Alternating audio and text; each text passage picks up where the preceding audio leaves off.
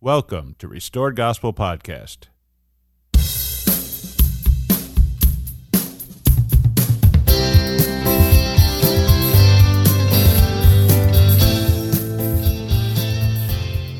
Welcome back. I'm Mike Barrett. I'm Corey Stark.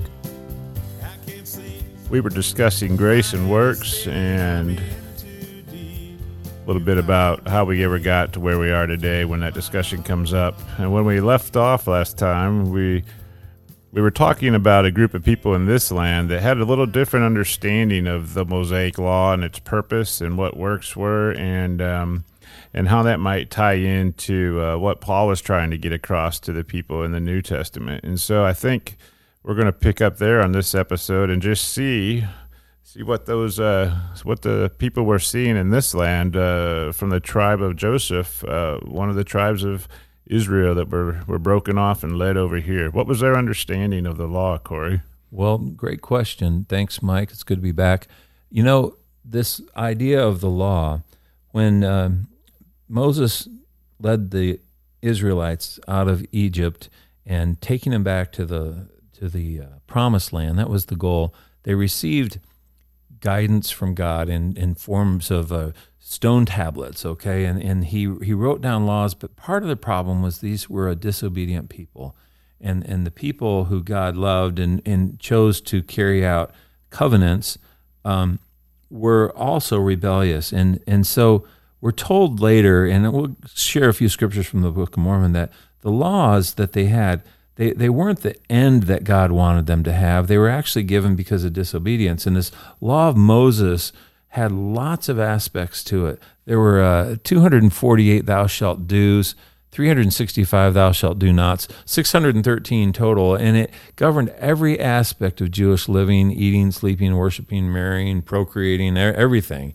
And so for 1,500 years, from Moses on to the time of Christ's death, that if you were in the church, so to speak, if you were an Israelite through birth, you lived this law, and it was known as the law. It was just the law. It governed everything of this culture, of the people historically and culturally.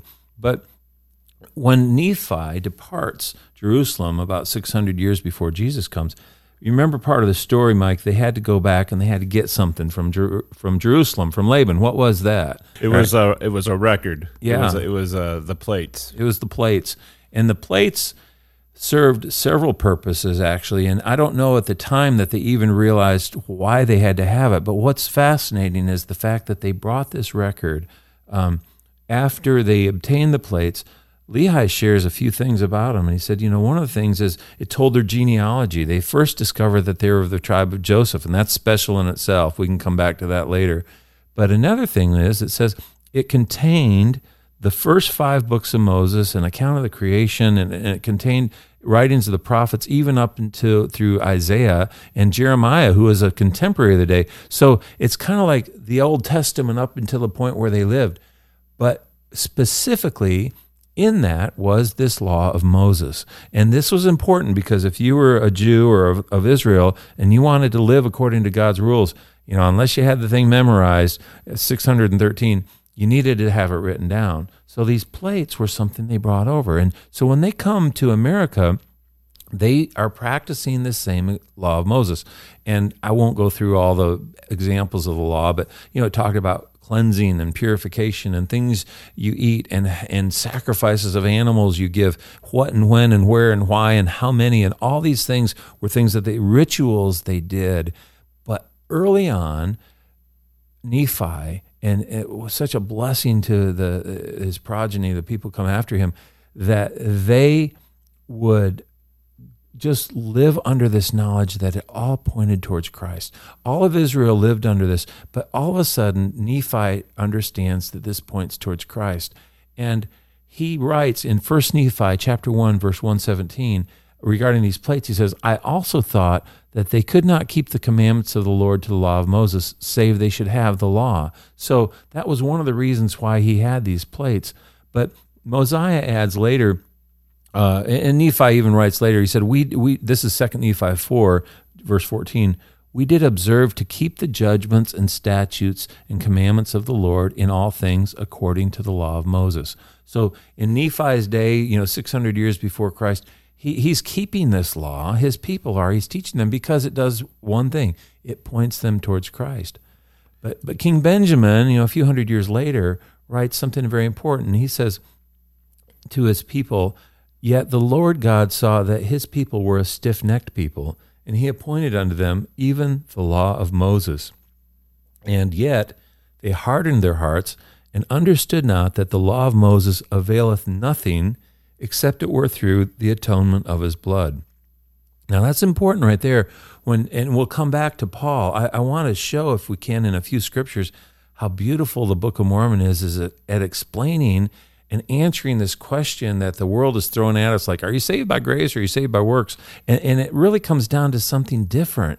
Do you realize that Jesus Christ was the point of all this, and have you come to him? That's ultimately what it means to find salvation. But the works part, the law of Moses required a certain response, and that was called also the law of works in the day that they lived under it. But Nephi realized it all pointed towards Jesus, and did King Benjamin and Alma and other writers. So in this history of the Nephites, and as we read in our last section, a couple other scriptures where Nephi so eloquently states simply that redemption comes through the Holy Messiah. 2 Nephi chapter 1, 71, 72. He offers himself as a sacrifice for sin to answer the ends of this law of justice, this thing that casts us out of God's presence, for those whose hearts are broken and contrite. Unto none else can the ends of the law be answered. So that's our change. If we aren't changed, if our hearts don't become broken, and we realize that salvation is in and only through Jesus, it doesn't work. That's how salvation happens. Corey, isn't that the crux of the spirit behind the argument? It is. There's a spirit that is within man, and he thinks, if I can win this argument, what I'm doing is proving to myself that I don't have to change. And I don't have to have a savior. I don't have to become broken, and I don't have to become contrite. And I'll acknowledge that Christ died for me, but really, when I think a lot of time when people are fighting in that argument, it's because there's a spirit behind mankind that he just doesn't want to face the fact that he needs to change, that he has to go against his own nature and submit to something higher, so that he can then have the greatest benefit. But we don't want to pay that price, and so it's a lot easier to live this life thinking I can have all of the benefits and partake of it, and then Christ has died for me, and so I can have my heavenly benefits as well. And you never really learn that your nature's never changed. Right. His nature is never allowed to overtake your nature and then give you the blessings that come with that. And so that's the crux of the argument, though, is that spirit, that evil spirit that does not want to be humble and contrite. Right, and you just summarized that so well. That is the ultimate challenge of life, is that will his spirit overtake us, and will we submit our will to his? And will I exercise faith and belief that in the end, that spirit will be much more enjoyable than anything else I can partake in? Right. Mm-hmm. Well, these Nephites, so much to be thankful for their writings, because they wrote more. Nephi says in 2 Nephi 8, and we've shared this last time, but it's worth repeating. He says, "My soul delights in proving unto my people the truth of the coming of Christ, for this end hath the law of Moses been given." So this whole law that they carried in the plates, he realized, is a type and shadow to point towards Jesus. Now remember, this was the same issue in Jerusalem and Israel, but the people didn't seem to get this clear message like the Nephites, that it all pointed towards Jesus. Alma 16:2-15, if there's a scripture that spells it out, it's this. He writes, "Behold, this is the whole meaning of the law, every whit," and that's just a particle, point of the law, pointing to that great and last sacrifice. And that great and last sacrifice will be the Son of God, yea, infinite and eternal. And thus he shall bring salvation to all those who believe on his name. And so this whole idea that we believe on his name means that we believe and choose to follow, and he becomes us and we become part of him. And every part of this law was pointing towards that sacrifice, this in a type and shadow form. Sorry, I didn't want No, go ahead. the interesting thing, I was just thinking, if the more righteous were brought to this land, those that were separated from their brethren, and the more wicked were left in the city, because Lehi had been preaching for a period of time, hey, this is going to be destroyed because of the wickedness. So if the more righteous were taken away, those were left, the ones that were taken away started to see, understood that this was pointing to Jesus.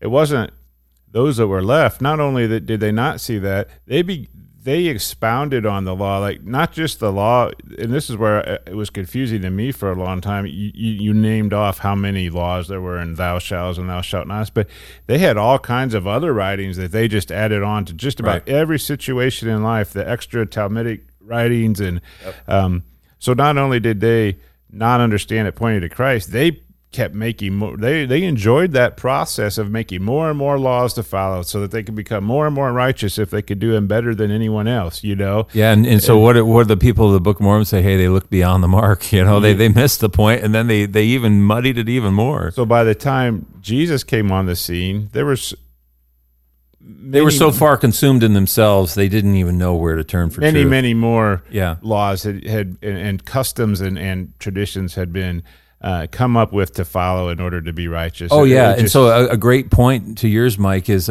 so the day Jesus finds the lame man and heals him, well, it's on the Sabbath. And so Jesus makes some beautiful points. But what does he tell the lame man? He says, hey, pick up your bed. Now, that right there was a rabbinical, from the rabbis, a law that they had written in that you can't lift anything on the Sabbath, because to them that's a work. So they're taking works in the other direction. Not found in Leviticus or in the... No, that was just their own. That's Bible. That was an example of how far beyond that they'd gone. Yeah, so in their face...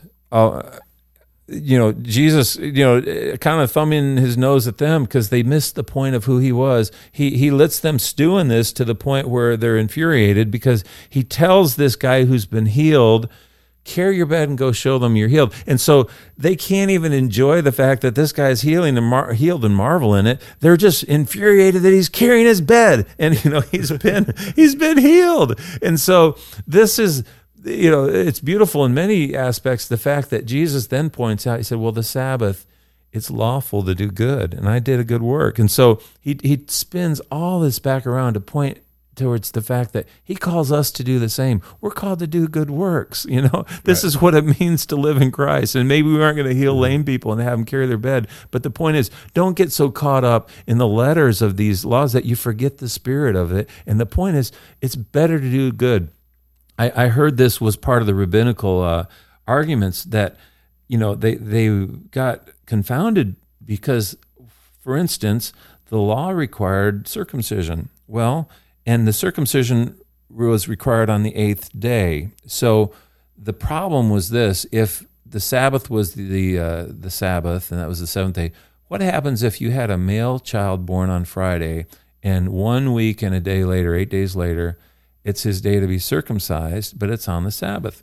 Well, the conundrum the rabbis found themselves in, and they had to reason their way through this, was they said, well, how can we circumcise on the Sabbath, even though it's required? Because the rabbi has to lift his little satchel that has his scalpel or whatever he used, or a sharp glass, and carry it over to the home, and that's violating the law. So it's like, do we circumcise or do we not? They caught themselves in the corner. Well, Jesus would say it's lawful to do good, so you're covered, okay? But that's how far these arguments went with them.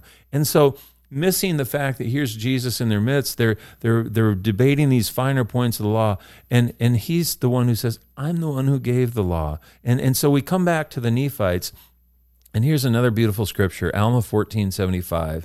It says, notwithstanding the law of Moses, they did look forward to the coming of Christ, concerning that the law of Moses was a type of his coming, and believing that they must keep those outward performances until the time that he should be revealed unto them. So, I mean, again, the beauty of this understanding, I can't imagine how a farm boy in the 1800s would ever understood this. I mean, you could ask some kid today on the street, hey, tell me about the law of Moses. What did it point towards? And they're just going to give you a dumb look. Maybe they'll say, I can look it up on my phone or something, But the whole point is, this meaning could only come from people who understood it. And so many examples in the Book of Mormon, Mosiah 130, before King Benjamin's speech, they take the firstlings of their flocks, they offer sacrifice and burnt offerings. One of the few times it's even mentioned, even though it talks about them keeping the law of Moses, it spells out that they offered that because they were keeping that out of the commandment. But then Nephi writes this, and this sums it up. 2 Nephi 11:45 in the RLDS version. Notwithstanding, we believe in Christ. We keep the law of Moses and look forward with steadfastness, that's that determination, with steadfastness unto Christ until the law shall be fulfilled. For this end was the law given. Wherefore the law hath become dead unto us. We are made alive in Christ because of our faith.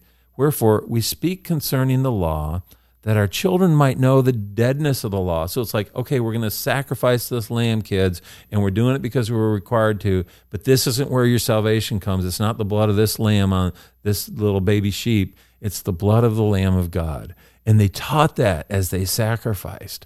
And so they say, and so by knowing this is 2 Nephi 11, verse 50, and they, by knowing the deadness of the law, might look forward unto that life which is in Christ, and know for what end the law was given. We could stop right here and jump back into the New Testament and start looking at what Paul was saying, and it expands understanding. It sheds so much light on this, but yet there's so much more in the Book of Mormon. You can kind of go through the whole time period when you come up to Jesus, and he's present with them, and he says several times, he announces to the people, in the very first words, he says, I've come unto you that and the law of Moses is fulfilled. This is his very first words, 3 Nephi 4, verse 47. As many have received me, to them have I given to become the sons of God. And even so many will I to as many as shall believe on my name. For behold, by me redemption cometh, and in me is the law of Moses fulfilled. So he just explains, your salvation came from me, and only through me, and the law of Moses is done. Isn't that exactly what Ephesians 2:8 and Galatians 3:16 and all these other scriptures that were kind of the conundrum, or Romans 3:28, this one that Martin Luther says, I can't reconcile Romans and James. It's talking about these works, and it's talking about faith, and talking about all these things. Jesus is saying it so clearly here. He's saying, the law of Moses, those works are done. I'm the source of salvation. I've always been that. And so once the Nephites have this understanding, and he shares it with them several times, we finally jump ahead to when their civilization is now expanding in the light of the teachings of Jesus Christ. 4 Nephi, chapter 1, verse 13. This is into this golden time period of the Nephites, and it states, they, the Nephites, did not walk any more after the performances and ordinances of the law of Moses, but they did walk after the commandments which they had received from the Lord their God, continuing in fasting and prayer and meeting together oft, both to pray and to hear the word of the Lord. So it's like the law of Moses was done because they had the Savior. And it was done for everyone in the world, but the people over in the New Testament still didn't get this picture that it all pointed towards Jesus. So you have Paul working in earnest to try to teach the people the same thing. And you get books upon, Hebrews, James, Galatians, Romans. They're all books talking about these works of the law that are dead, that all point to the fact that salvation and life ever and only came through Jesus. That was the message. And Paul had a much tougher crowd to try to teach, because the Hebrew culture that was left over there that wasn't separated long ago, as we said, was the more wicked, the people that wouldn't listen. Wouldn't listen to Lehi's preaching and probably many other prophets and so they were just steeped in that.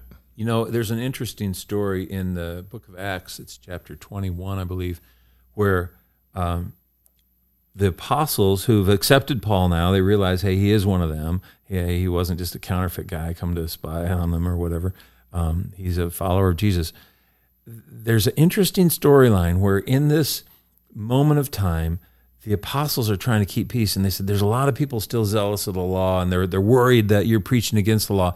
So to satisfy them, will you just go? There's some people who are still who hadn't been converted yet, and they're still going to go follow through on the sacrificial stuff that the law required. Even though they didn't realize it was done, it was behind them now. Would you just go play along with them and join in so that they can see, okay, it's okay, so that they won't kill us and stone us? That's basically what they were asking. So you know what? Paul actually does this. Paul actually goes, and he kind of goes along with the gag for a little bit, and then it's almost pulled off, and in the end, someone says, and this is all contained in the Acts chapter 21, hey, he's one of those disciples, and they yank this guy out, and they torture him, and it's because they said, you've been preaching against the law, and it's like the people, like you said, he had a tougher crowd. Oh, yeah, they were wanting to kill people for teaching against the law. That's how much they missed the point of the law. And so you can't understand. I mean, yeah, you can get the story of Jesus, and that if you get that, praise the Lord, because that is the story. But this parallel storyline in the New Testament about how they were trying to reteach these people who had been steeped in these traditions, that was the challenge, and that was the thing they were speaking about all throughout the New Testament. I had a few thoughts I was jotting down, because I didn't want to ruin your mojo as you were going through all that. Sorry for the sermon. No, I was sitting here just enjoying it and soaking it in. I didn't want to ruin your train of thought. So here's a couple questions, Corey. When I look at when we talk about the people in the Book of Mormon and how that scripture you read, they were free from the law. They looked no more towards that, but towards salvation in Christ. How do we can't even begin to understand what a change of lifestyle there was for those people. Not only was this, this wonderful spiritual thing happening, but their actual physical lives just changed dramatically. And there had to be so much more freedom when they came to understand this, just from all of the physical things they had to do and that they no longer had to do. So there was a freedom there. So I was trying to think, us Gentiles, us today, it's easy to look at the Jews at the time of Jesus, and we always point out the Pharisees and all of these laws, and we say, man, how could they be so blind, or how could they be all wrapped up in these traditions? Like you said, pick up your bed and walk. He just healed this guy and completely blinded to that, and the fact that, look what he just did on the Sabbath.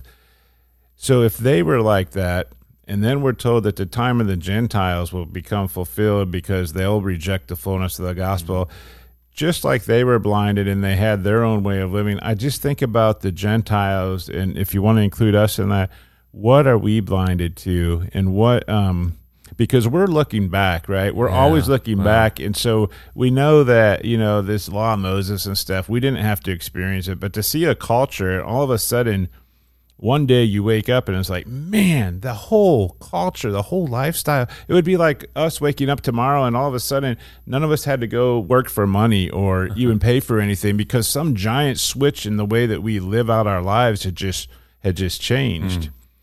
But so now I look at us as Gentiles now in this day and age, and we can look back at the Jews and look how silly they were for being, with all of their laws and traditions, and they killed Christ.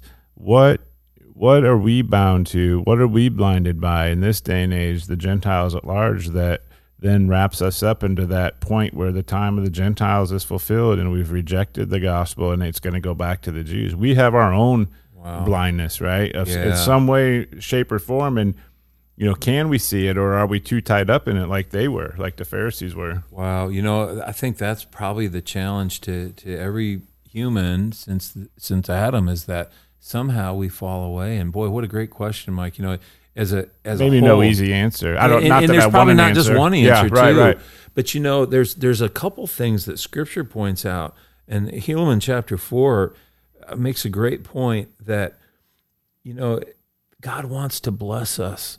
He wants to pour out blessings upon us. He's wanted to do that not just for us in our day, but for all of His people. Whoever comes to Him, keep my commandments and you'll prosper. But yet the Scripture spells out so clearly that it's in the very day that He blesses us and pours out these blessings. It's in that day that we somehow forget Him. And I think that's one of the things that's happened to the Gentile nation. We've had so much prosperity and so much abundance that we think it's somehow something we did. And so one of the Book of Mormon scriptures that talks about the Gentiles in the last days, and it says the nations of the Jews and the Gentiles will be drunken in iniquity. That life has become so comfortable and so easy for us. And I know I'm not speaking about everyone in the world, but in our culture, that somehow sin becomes enticing, and sin becomes this thing where it's like, oh, well, God will forgive this. This is easy. Our culture's accepting of this. They pass laws now. It's good, right? You can do it. So that type of attitude, those are the flaxen cords. Those are the little silk bands that hold on to us, and they tie our soul that when they become this cord. And so that's the first place, is that, and it's not that all of a sudden we become Pharisees in judgment towards people around us, but that we realize that the slippery slope away from God will happen through pleasure and through just finding comfort and that process of forgetting God. So that's one of the things that I think is forecast that the Gentiles will deal with. We didn't have to go through the law of Moses. Thank you, Lord. But we're given the gospel and even the purity of the gospel. Well, the next thing that I think is evident, if we learn from the third book of Nephi, chapter 7 in the Book of Mormon, is that there would be a time when the Gentiles, and when I say Gentiles, I'm not just speaking of people in America or this land, but yes, I am too, but the nations of the Gentiles, the ones who weren't Jews, who received this gospel that was restored in its truth, in its purity to the world, this simple message that you have to be changed. That is the gospel. People equate it too much with events that happened in 1830, and they miss this greater message that, no, God offers His Spirit to anyone who will come to Him, anyone who desires to lay down their will in life, and He will change you. That's the message of the gospel, and it's only the changed. That means you're, code word, broken, contrite, penitent. That's the change. Broken heart, contrite spirit, born again, all that. Those are the ones who get to be with Him in eternity, and He has a plan and a desire for us. Well, so this truth comes back to the world, not muddied up through traditions and not muddied up by people who think, oh, well, you got to argue on grace and works. Works in Jesus Christ and grace are an inseparable package. It can't be divided, and people want to make us think it is divided. No. God says if you are, allowing my Spirit to dwell with you, within you, the works of my Spirit come forth in you, from me, through you. That's the one package. It can't be separated. So what this other larger problem the Gentiles face is that we've gotten caught up in these very arguments and missed the bigger light, is that, we've got a generation or more of people now who think all I have to do is say God exists and somehow I'm saved. And there never has to be a change of heart. That's, to me, the biggest single downfall of the Gentiles who've come to the gospel of Christ, of realizing that, no, a change is required by definition. And the false understanding that any discussion of change is therefore equated with works, therefore is off the table for discussion because works in Christianity have no bearing. See how Satan has woven that into the argument. It's like telling Eve, did God really say you were going to die? And get her to think, oh, maybe I'll buy this apple. I guess I didn't die. I'm okay. That's how he works. So we've accepted some lies, and that's caused the fact that through prophecy, the story's not done yet. Yes, we have been given fullness and truth, and we haven't handled it well. At least we haven't taken it to the world, and certainly, but in a more personal sense, we've missed the message of the change individually. And on account of all that, 3 Nephi 7 kind of looks at the Gentiles in two groups. It says, hey, to the unbelieving of the Gentiles, well, you scattered my people. You scattered the Native Americans. You scattered the Jews. You became obsessed with yourselves. Yeah, that was the people who never heard the gospel. But yet it also talks about the people who are the believers of the gospel who sin and reject it. So there's judgment from two different angles. One is about people who were recipients of blessings in these Gentile lands that all came from God, whether we acknowledged him or not. But then there's judgment on the people who had the gospel and weren't changed by it. When all that happens, and this is where the story continues, God says, don't worry, I'm going to take that gospel back to the original people it came from. And this is where the story comes full circle. The Israelites, the remnant of Joseph on this land, the scattered tribes throughout the world, they become unified by the standard of God's word that comes forth through this record of Nephi that we kind of dabbled with and thought it pointed towards us. And we thought, hey, we got this record. We're the true church. Come find us. And we're going to build Zion. And it's like, well, that hasn't happened either because our hearts weren't changed. How do you build God's kingdom without a changed heart?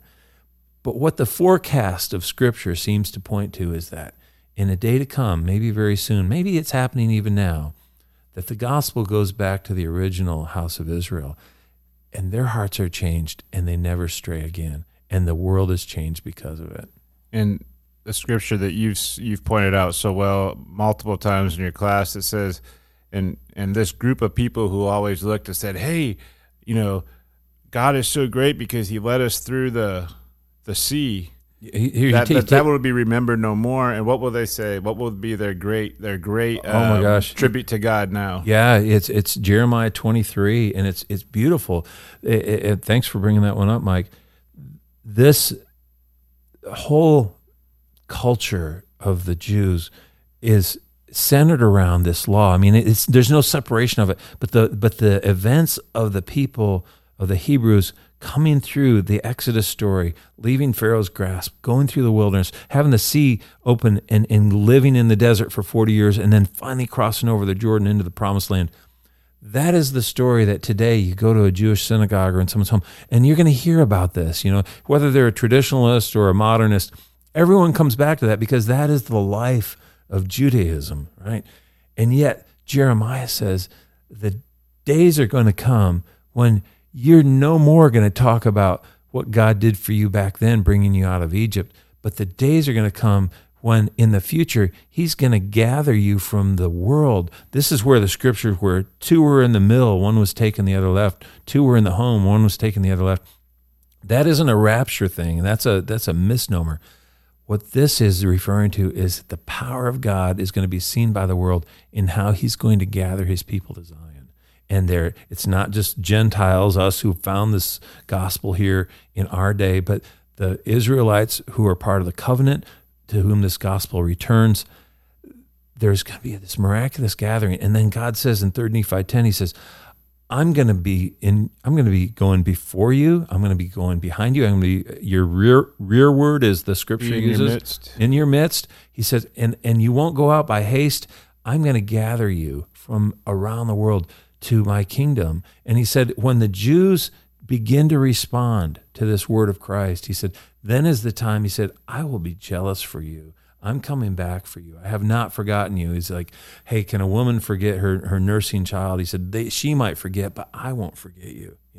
And so this is just a beautiful foretelling of how all these things that the Jews stumbled over, thinking that, hey, circumcision and lamb sacrifice and all these things were the point, they're going to realize, no, it all pointed towards Jesus. And they're going to follow him and fall down. And their hearts will be broken. Their spirits will be contrite. And this is how the story ends. And this is how, as Isaiah 2 says, Zion will be established in the top of the mountains, and nations will flow unto it because they're going to know that Jesus is there. And they're going to want to go learn of his ways. And that'll make them beat their swords to plowshares and put down their weapons of destruction against each other. And the world will be humbled in the sight of Jesus Christ. I was just thinking while you were talking, what lessons can we gather from all of this that we've been talking about? I think one of them is when we start to look at the Jews and wonder, like, how could they have killed Christ, and how could they have been so caught up in this, all of these laws and miss the message of the day?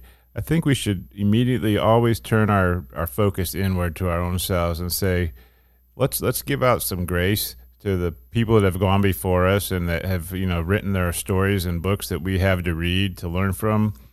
let's exercise grace towards them and look inward and say, what am I missing? Am I just so bound up in the sins of pleasure that I don't understand that there's a higher way to live that is so much better? Or am I just, I'm bound up in many sins that just like they were, and I'm blind to maybe the bigger way. The other thing I thought of when you were saying that was, they'll no longer look back and say, God brought us through this. That's going to pale in comparison to the fact that He's gathered them home and in their midst, and He's their God. I wonder if the day will come when we won't look back and say, hey, priesthood authority was restored in 1830 and plates came out of the ground, and that's going to pale in comparison. Not that I don't want to downplay any of that. That's a magnificent thing, and that started the work that's going to gather everything back, but that's not going to be our identity. Right. Our identity is going to be, I'm a child of God, and Jesus is here, and He's in our midst, and I have the opportunity to go out and share Him with the world. And this time I'm not just pointing to a story, but I'm pointing to a city and a place and say, come dwell, come learn of His ways. He's here. And that's all we're going to care about, And so it's a hard line to walk because we've been so involved, and it's been such a short history of our church that these records came forth and priesthood and everything was restored. And we have, oh my gosh, you're quoting all of these scriptures from the Book of Mormon. What if we didn't have those things? Such perspective, such insights that we have into our loving Father and His Son. It's such a gift. We have these things, but that gift isn't the end of the story. It's and we've made it. Sometimes we've made it the story. Let's prove that this book is true. I don't care about proving the book's true. We want to prove that He's true. That He's true, and that He's. That there's a fuller story to know about while we're here in this present time. Gosh. Well, you bring up some excellent points, Mike, and I just love what you said though too about how sometimes we focus, and this might be one of the other downfalls that we didn't think it was a downfall. We promoted certain events in our history, and not to say they aren't important and don't have their place, but they become the reason to tell people, hey, you need to join our church because, well, the plates are true. We have the Book of Mormon. We have this and that. I can prove to you that Joseph Smith was a prophet. We go through all these arguments, and they might be true, but the point is they're supposed to all bring people to Christ and the changed heart. And sometimes we've missed that message. And if we don't see that as the overriding, most important message we can share, what are we converting people to? So, oh my gosh, I'm excited for the fact that the story foretells that someday it changes, that someday all these people aren't converted to me or what I think about Jesus or what I could tell about the history of the church or the history of men in the Gentile world, but that everyone's going to be getting it firsthand. Another beautiful scripture, I believe, from Jeremiah says that same day where they're talking about, they aren't going to talk about being led out of Israel or out of Egypt rather, but being gathered from the world. It also says, no one will say, know the Lord, for they will all know the Lord. You aren't going to have to tell your neighbor, hey, you want me to tell you about Jesus? Because everyone's going to have direct access. and that's what it means. We'll see eye to eye. Where it's like, no, we all get it from Him, and there's no arguing, no discussion, no bickering, contention, and it's going to be that way everywhere, and that's what the kingdom on earth is going to be like. It's hard for me to imagine existence like that without opposition, because I think part of me and part of probably all of us in our human nature is we become not addicted, but maybe comfortable, or at least acknowledge that opposition, and there's a little bit of fightness every day to have to fight against that. What do you do when you rest from that? And I know you're not bored, but it's just really hard to think, what do I do when I something to think about though on that point right there, Mike, and I know you're on a roll. I don't want you to lose your thought, but just consider this. What if the opposition will still exist, but the difference is this: people choose not to partake in the wrong. There's a scripture, I think it's in 1 Nephi 7, and it says, because of the righteousness of the saints, this is describing a day to come, because of the righteousness of the saints, Satan has no power. Now consider that obviously in the millennium, Satan's bound and everything, But just think of the fact that the society might be just like in the Nephites' day, where they could have sinned, but for a couple hundred years they didn't, because they were so converted in their hearts that they chose not to. It's like maybe the opposition never goes away. It's just what we finally overcome, and we know how to choose. I don't know. I was thinking, we talk about being born again and having that experience. And like you said with Nicodemus, the Lord told him that it's just not as easy as to believe, but you have to be born again. When a baby comes into the world, Corey, they have no idea what sunlight is or what food is, or they have no idea what they're in store of for the next 70 years. And I wonder, that born again experience, we have no idea. We have no idea what kind of world we're entering into. But when you have that born again experience, you know that, man, something has changed. I am in a new type of existence. Right. I am existing in a way I have no idea could be possible. And Jack talked about that born again experience when he was here. That starts you on that path, and you just hopefully want to continue on to seek out what that world's going to be like one day. But none of us have. We have no idea. We can't. We can't. When we say we can't imagine, that becomes cliche, right? Yeah. But really think about that. You cannot conjure up in your mind something even beginning to be great as what the Lord has in store for you. You can't. And if you think about that for a minute and just stop, that's pretty darn great. And something, I guess here's where I'm at in life. I know that for all of us, it becomes easy if we know a scripture or two. We can kind of point to scriptures that talk about a changed heart and how someday we'll have it, and we can say, yeah, let's look forward to that day, but maybe even miss that. No, maybe God's telling me I need to have that now, and the sooner the better. And so, what do you think, Mike? When Alma asked this famous question, and he wasn't asking it rhetorically, he says, have you experienced this mighty change in your heart? What do you tell someone? What if someone says, hey, what do I need to do? What do I need to do, Mike Barrett, if I want to experience this? And I'm not just saying if I just want to hope for Zion, but I want to be one of these people whose hearts are changed. Where do I start? Yeah. Based on what we've, circling back around, and what a great discussion this has been, go back to the New Testament then with some of this knowledge that we've kind of looked at in the Book of Mormon of works, and then what Paul is talking about, if we can. Circle back to the New Testament. Well, this is kind of where we started. And remember, Martin Luther brings up this point, and it's not a true point, but it seems to be one that the world's latched onto, is that somehow grace and works aren't reconcilable. Well, again, we've defined that, grace is the response of Jesus and then our response to him. But the works, part of it was the works of the Mosaic Law. And I think it'd be good if we look at a couple of New Testament scriptures. I want to preface all of them with some wisdom Paul shares. 2 Corinthians 3, starting at verse 12, he states something. He says, we're using great plainness of speech. He said, not as Moses, who put a veil over his face, that the children of Israel could not steadfastly look to the end of that which is abolished. In other words, the veil Moses puts on his face, he comes off this mountain and he's radiating, and the people don't realize, they don't know what's going on, and he doesn't even realize at first that he's kind of glowing, and he puts his veil over his face as he's speaking to the people.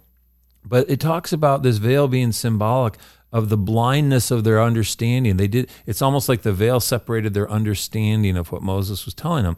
And so Paul writes this, 2 Corinthians 3:14. He said, their minds, the Hebrews' minds, they were blinded, for until this day remaineth the same veil untaken away in the reading of the Old Testament, which veil is done away in Christ.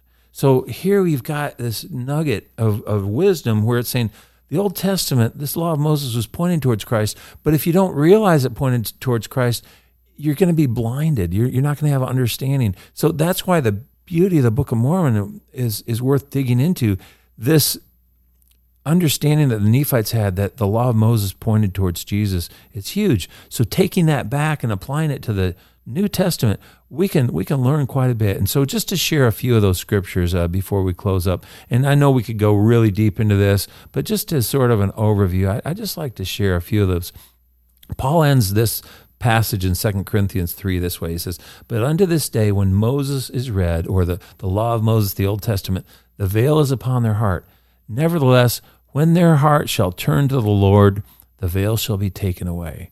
Now that's important that we realize that is going to happen prophetically in a day to come. The Jews come back to Christ. The veil is taken away because they realize who Christ is.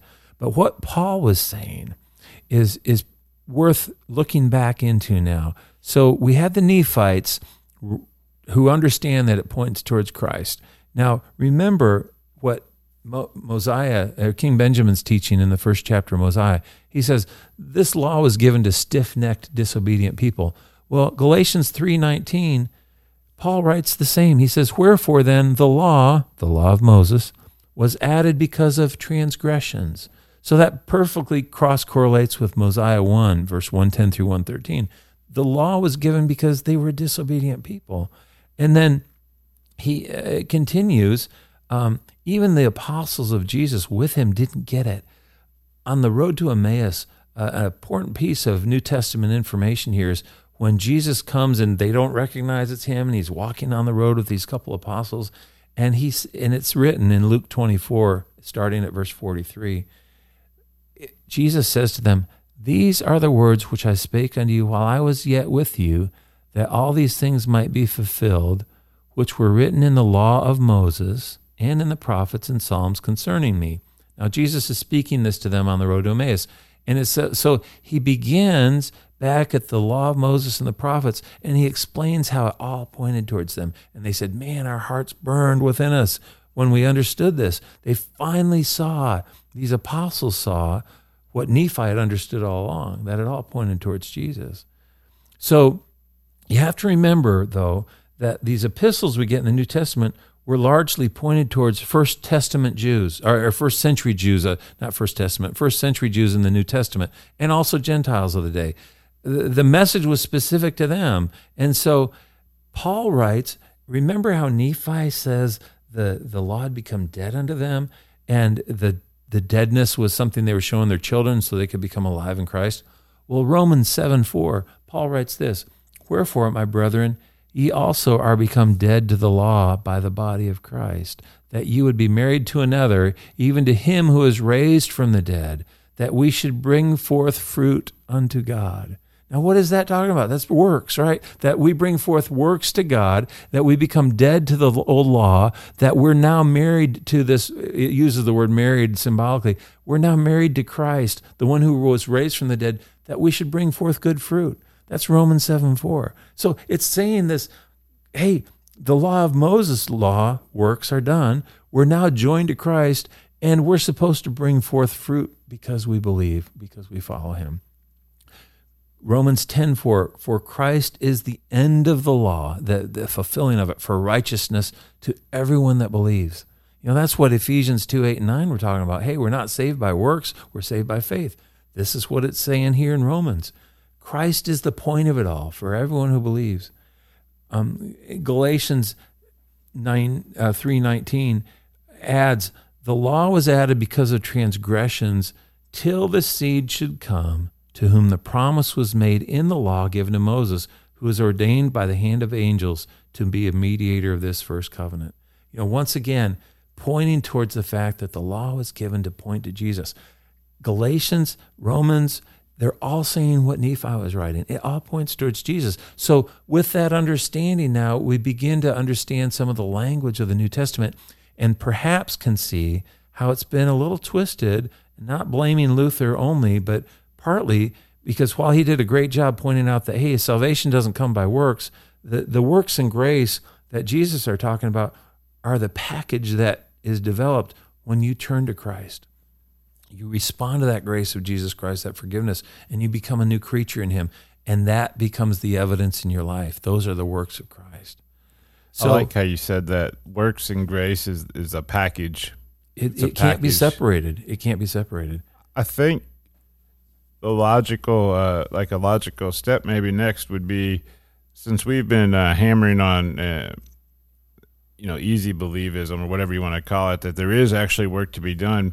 Yeah, we should back that up and then look into the scriptures and say, what is the work of a believer? What is the Yes. work of a Christian? Yes. What is my work being a disciple of Christ each and every day from the time I get up to the time I go to bed? What does God require of me? And I believe as we point those scriptures out, even though we may have been kind of hard on Protestants or certain and not theologians, trying to. right? I mean, Within that world, they're a lot harder on us.